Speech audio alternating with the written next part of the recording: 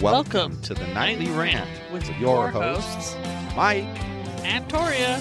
This is the show where we examine society from a sarcastic point of view. If you like insane conversations, this is definitely the show for you. Let's get into today's topic.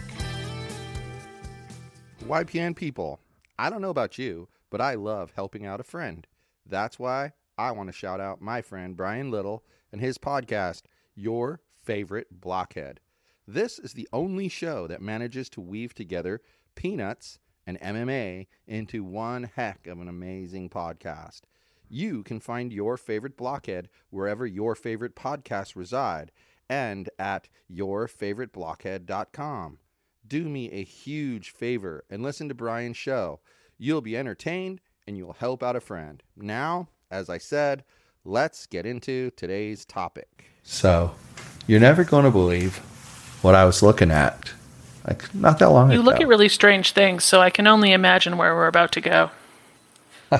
Well, I was on Amazon, and this book catches my eye because it's written by people who are our guests today. It's called Under the Hood, Therapy Twins, How We Hotwired Our Brain, Calmed the Fuck Down, and Let That Shit Go. And it's right there. Now, it's written by Joan and Jane, and they're the therapy twins. They're authors, storytellers, and former therapists that turned psychiatric entertainers. Now, that part's really interesting to me. So, go ahead. Welcome. Hello. Welcome to the show. Welcome to the show. We thought we had more of a bio than that. Sorry about that. We were waiting. We had to do the pause too, I thought. Yeah, Oh. that's no problem. Wonderful. You're intrigued by psychiatric entertainer? Yes. Got the S? Yes. Yes, I am. Because I think perhaps maybe I could, if I thought about it, I could point to some entertainers that would, qualify for that, as that. But if you asked me to define what it was, couldn't do it. So it's intriguing to me. Wonderful. You want Jane to define Yes, we sure do. Well, Sure. That's a work in progress because we also came up with comedy influencers. But basically what we're trying to do is break the stigma of mental illness, and what better way than to use a little humor, because laughter's the best medicine. It breaks the ice. It brings people closer together and all those kinds of things. And being former therapists and having had our own treatment, I can only speak for myself. This is Jane, that I got to a point where I couldn't stand listening to myself when, I could only imagine my therapist dying, saying, God, could she just stop? Thank God for co-pays. And, there comes a time, and for every single person, it's different. But, you can only vent for so long, and then you've got to get yourself, off that chair and start living life and practicing and all of that. And I got to say, I'm sitting next to a natural-born comedian over here, which I think was her passion back in the olden days. And you know what? Who wants to watch that foreign film that it's so depressing and, more than once, maybe twice. But everybody wants to watch the comedy over and over again. I like the foreign film too, though. When you're having a bad day, Joan, if you watch a movie that's really sadder than your own life, it actually helps me a lot. I'm like that but too. I follow Jane into. What'd you I'm say? like that too. The sadder the movie, definitely. the better I feel at the end. Absolutely. I did that. I did that maybe for too many years. But yeah, I did that. And then I always wanted to be a comedian, but I couldn't pay the bills. So Jane was buying shoes as a nurse. So in the 80s, I became one after her. And then I followed in her What a footsteps. mistake. And I followed as the therapist, and people used to wonder, why is there's just too much laughter going on behind that door? And I thought, well, isn't that what therapy is? Because I naturally, when they told their problems, it's like, wow, maybe I had that as well. You don't bring it up actively. If I'm actively drinking too much, I'm not going to say, wow, I had a bottle last night, bummer. But, if you're already through that period, what a better way to mentor or whatever. The doctor said to me, I broke my foot as well. He didn't say, I can't tell you this, but wow, I broke my foot. Shh, don't tell anybody. So that's what happens with mental illness. They say, shh, like this to the baby, shh. I just heard you're never to do that. Yeah, the suppression of information is just so sad because it makes people feel, I don't know, almost, they're afraid to open up and be honest about how they feel because then society puts them down or ignores them or calls them names. You know, it can go a lot of different ways, and most of them are not good ways. So people just sort of hold back, and you're not going to feel better if you don't let it go. And there's no way to let it go if you just sit there huddled in a corner. In a country of people Right. that could all use a little bit or a lot of bit of therapy, it's amazing to me how much stigma there is around it. And it's And cutbacks. yeah. And it's the same in Canada. I mean, you hear about Canada having universal health care. Mental health care isn't covered under that.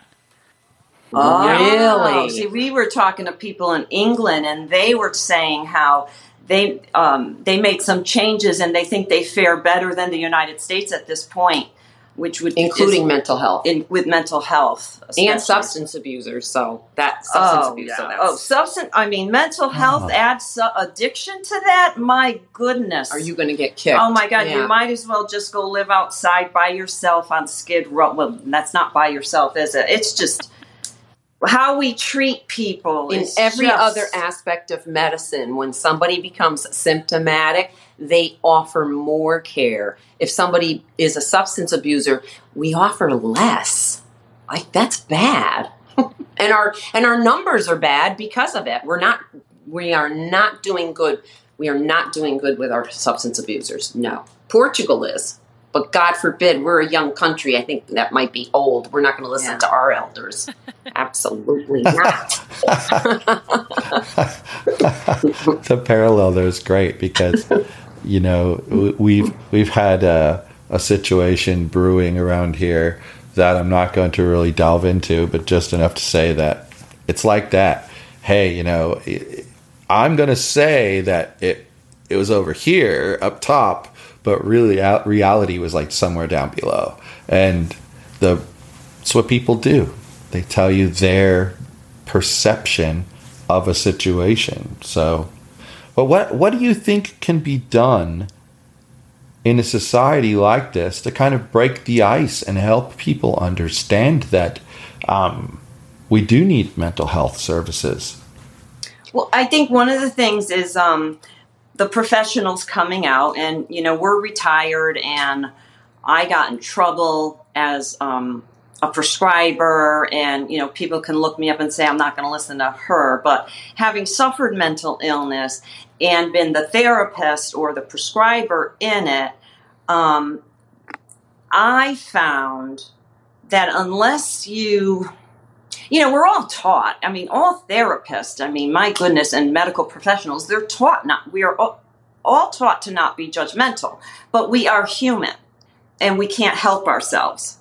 You know, it's like when and this is well documented, Black males, especially if they land in a psychiatric facility, they are much more likely to get a more potent medication, you know, AKA an antipsychotic, than females or whites or other, you know, another race. And more likely to be diagnosed with a psychotic disorder. So fear is really the thing that all societies share, and who fears this, who fears that. And it seems like we fear this thing called mental illness, I think because people are afraid of it. There was some literature years and years ago that a certain type of schizophrenic was a little bit Just more a little. violent Just than a the little. average person. Well, you know, with all our school shootings and our people that go, AKA postal, you know, it's not just the people that have admitted to mental illness, some yes, but other people, I mean, they're sick and tired of the discriminations in the world or in their own little society within their own families. Joan and I are officially the only people that suffer from mental illness. God, I'm so God sick of bless that. our parents, they're deceased, but oh no. You know, people will say, I don't have any mental illness. And so they might even say, I wouldn't even know what that feels like. Wow, really? In the 50s, mental illness in the DSM, that Bible that we had to prescribe so that we could diagnose somebody, the DSM, that in the 50s when it came out, even schizophrenia and then down the line bipolar, depression, anxiety, whatever, that was all a reaction to human trauma. Now, we were duped too. I didn't know that until after I was retired. And apparently in the 60s is when you had to diagnose and have an insurance carrier pay you, so you had to put something down. Well, they took out the reaction to human trauma and just started saying these diagnoses. So now it's kind of nasty online. I hear people blaming the therapist. They don't believe us that there was, the chemical imbalance thing. You eat a piece of chocolate, there's some chemistry going on inside your body. So what I think we did in the office, well, Jane's famous story, it's not even hers. A client came up to me, I was working with her, and she had gone to Jane, and she said, "My God, Joan, thank you so much." And I said, "Why?" And she said, "Well, I was so afraid, like you said, to admit anything." So she admitted 3 different things that she was just ashamed of. And I think Jane's famous line was, "You haven't told me anything I haven't done already." And the whole guard went down.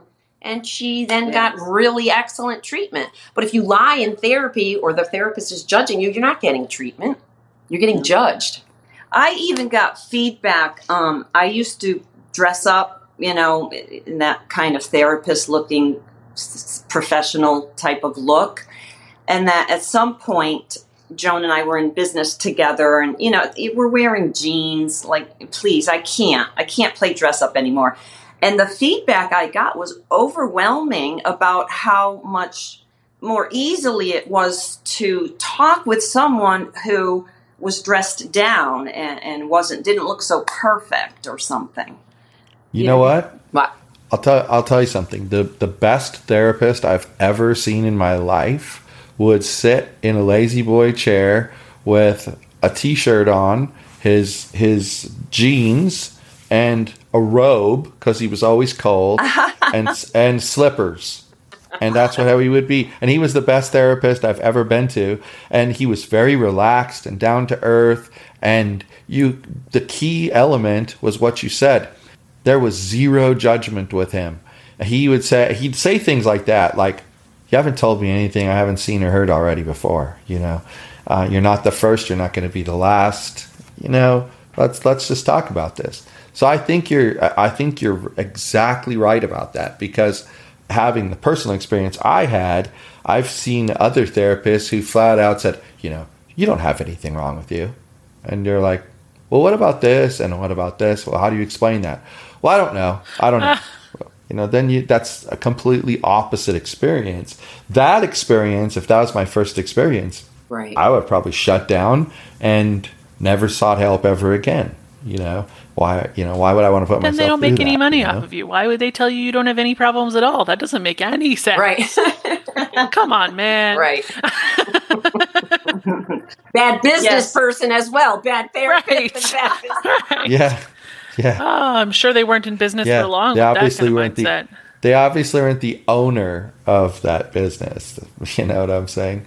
The other thing is our society has gotten to a point or a place, let's say, where some people don't feel comfortable to just bounce things off of their friends, or, why don't we all have mentors the way people used to? I hear a lot of older people, how they spoke of this neighbor that, taught them this and that, and this person was so kind, and our dad in the military and the army buddies, how close they were. Our dad had PTSD. I don't know that he knew it, but he never had treatment until he was pre-dementia, and then he got dementia. But, treatment for our father, if our father was allowed to be considered a man and a strong man and the supporter of a family, if he was allowed, and yes, they have programs for veterans, but, the neighbors would have been talking.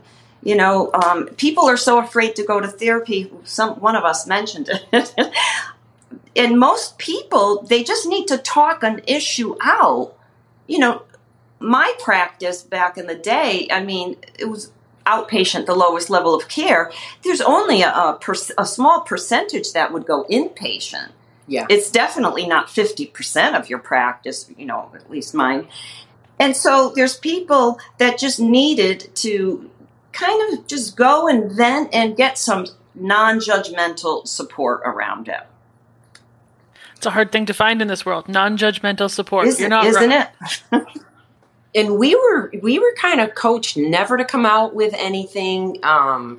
There's different people at my university now, but I ran a group while I was in school, inpatient, while I was in school still, and it was an inpatient group of females that had been raped or sexually assaulted, and no one would talk. And when I mentioned my sexual assault, everybody came out, and even the girl who had never told anybody, she got AIDS from her father. Her father had molested her and stuff like that. So my instructor was thrilled at the results, then turned to me and said, but don't ever share that ever when you're like out of school. And I thought, but what are you talking about? Are you fucking kidding me? That was the only reason they spoke. If I had just sat there whatever, you know what I mean? Yeah. It's so much easier to share with somebody who's shared something with you. I mean, yes. In my own experiences in the mental health world, I don't share well with people, but it's always been easier for me too to share when somebody else has gone through something or whatever.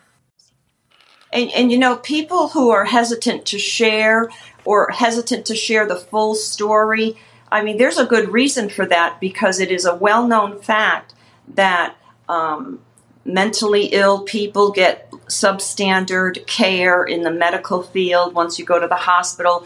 Obese people, elderly.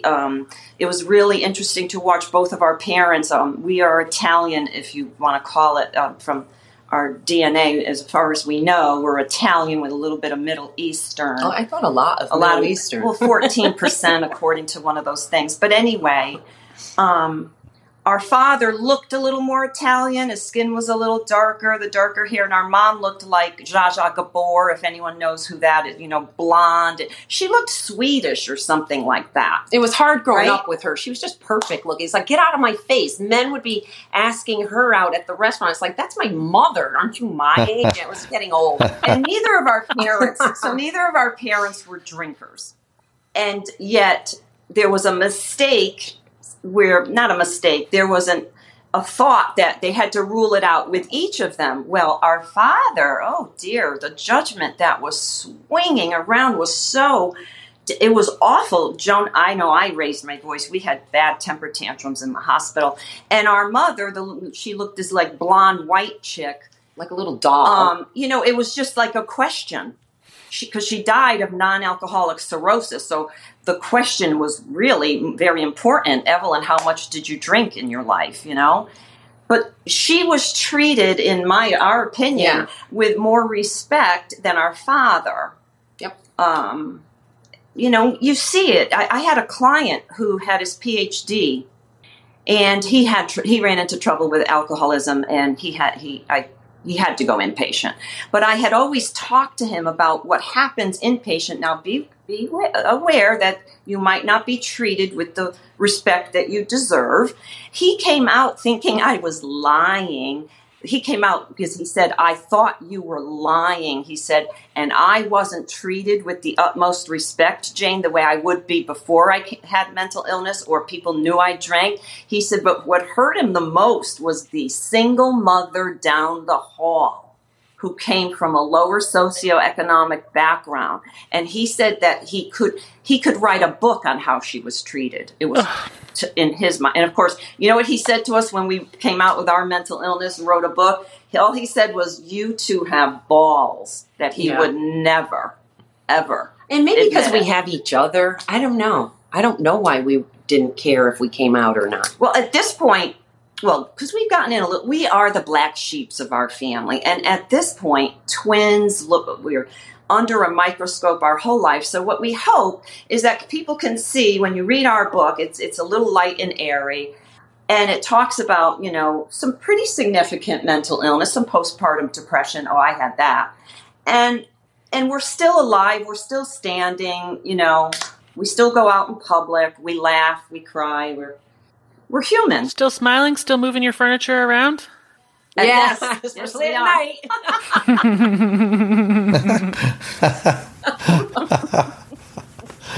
Oh gosh, that's funny. So what inspired you to write the book in the first place?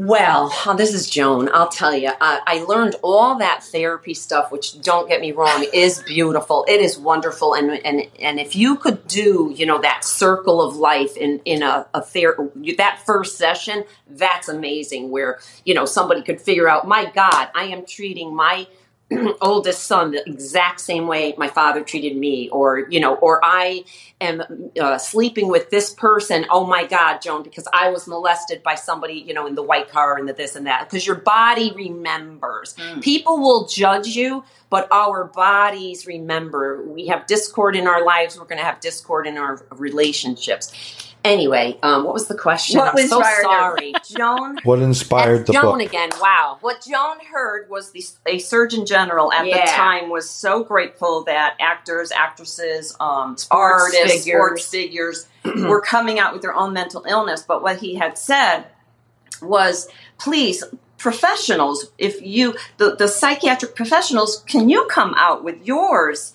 Not every single one of them, but let's decrease the stigma. People are dying. Because everyone has mental illness except for the people in the Oh no, anybody who works here, oh no, we wouldn't even know what mental illness was. We just got the keys. I'm sorry. So anyway, I think an uncle or somebody suicided, and he said, this is ridiculous.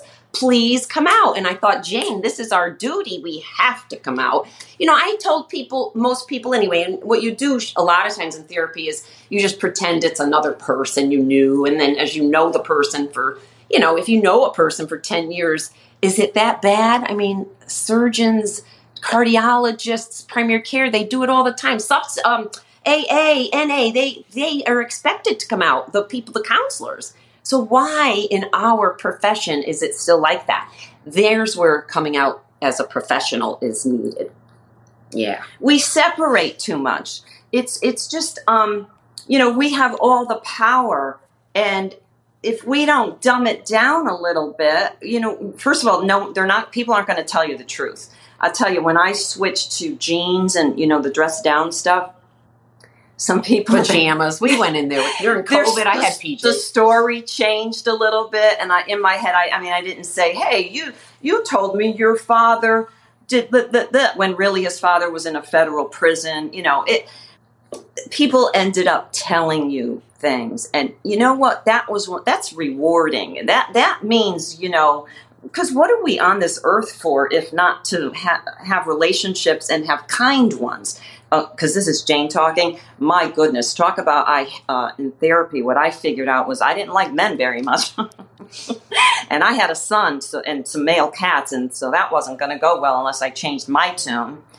And I found that I admitted a lot to one of my therapists, and one of them told me to cut my father out of my life, which was, she didn't even ask me if that was and you know what? It's what I heard. She might not have said it, but what I heard was you have to cut your father out of your life. Well, I'm Italian, and I was raised, there are Italians and all families that are into cutoffs, but our family was raised not to. So I couldn't go there. And then another one that I chose not to go there. And to her. And the other one, who I thought wasn't judging me at all, and then I ran into that person because we kind of worked together, and there was a comment that was very below the belt about a family member. And I thought, that's just not cool. And so we figured, why don't we just come out? Marsha Linehan did. She's a PhD. She wrote Dialectical Behavioral Therapy. It's mainly for a group of people that are extremely judged in psychiatry. Yeah, they have this are. thing that I actually would never diagnose. Joan and I were firm on if somebody thought they had that, okay, if you think so, if they came out of the hospital with that diagnosis. It's a personality disorder. It's not one that you want, because once you have it, and the staff in any hospital, clinic situation, medical or psychiatry, I've seen people treated differently with it. And, it's mostly women. It's, Mostly, women that are like, whoa, no, oh. But we're lucky. We came from And I a have time- some of the traits. Thank you. I'm not judging. I have some. We came from a time in the early 1980s where the old psychiatric facility, the medicines were terrible. Some of the treatment was barbaric. You didn't even go under anesthesia for electric shock there. It was bad. But, they didn't know. But what they gave Or they didn't care as much about that particular patient population. But what they gave was, that was my first job. There was zero judgment. There was zero, we're going to charge the patient with assault.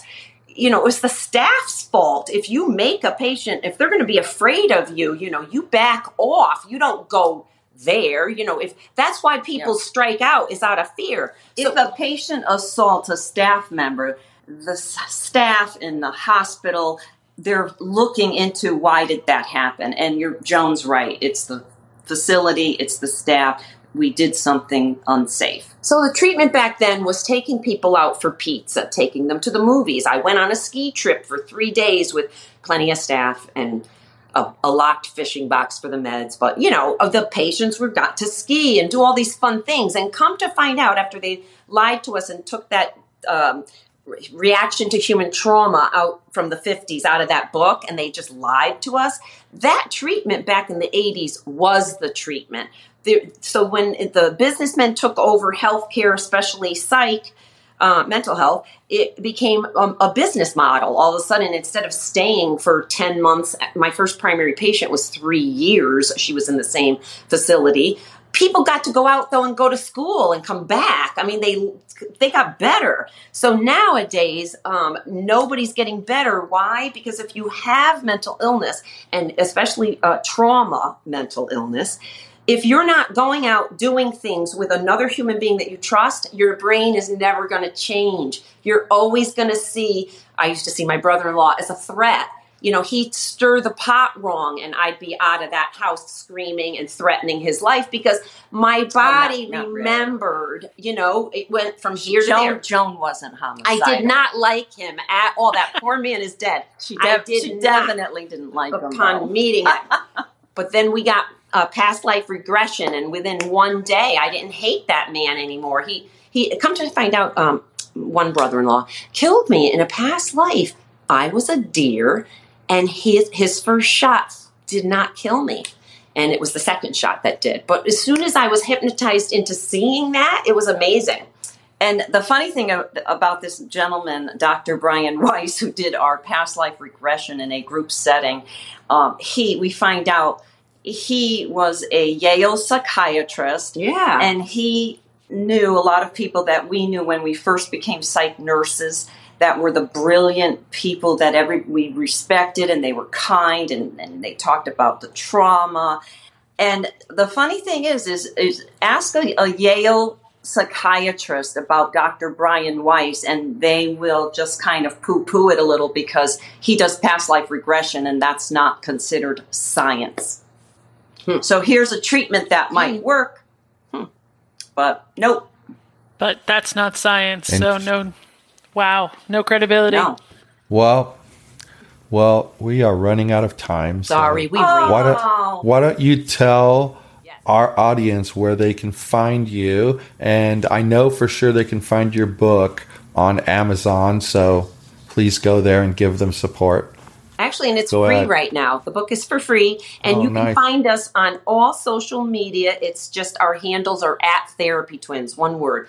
Not the Rappy Twins. We have a lot of rappers following us on Twitter because of that. They thought we were rap artists, but that's not us. We are Therapy Twins, and you'll find us. It's easy. So the ebook is on the Kindle app, but also for some reason, if you just type in Amazon.uk and then the name of the book, Under the Hood, it comes up a lot quicker. Oh yeah, UK's got it. Long story. But yeah, it's called Under the Hood. Thank you. Okay, awesome. Like I said, I recommend people get it. But thanks again for your time and being on the show. We really appreciate it. Thank you. Thank you so much. And on that note, good night, everyone. Hasta la bye-bye. Thank you for listening to the Nightly Rant. If you enjoyed the show, please give us a 5-star rating on Apple Podcasts or Google Play. If you didn't enjoy the show, please just ignore that previous request for a rating. This has been a Yogi's Podcast Network production.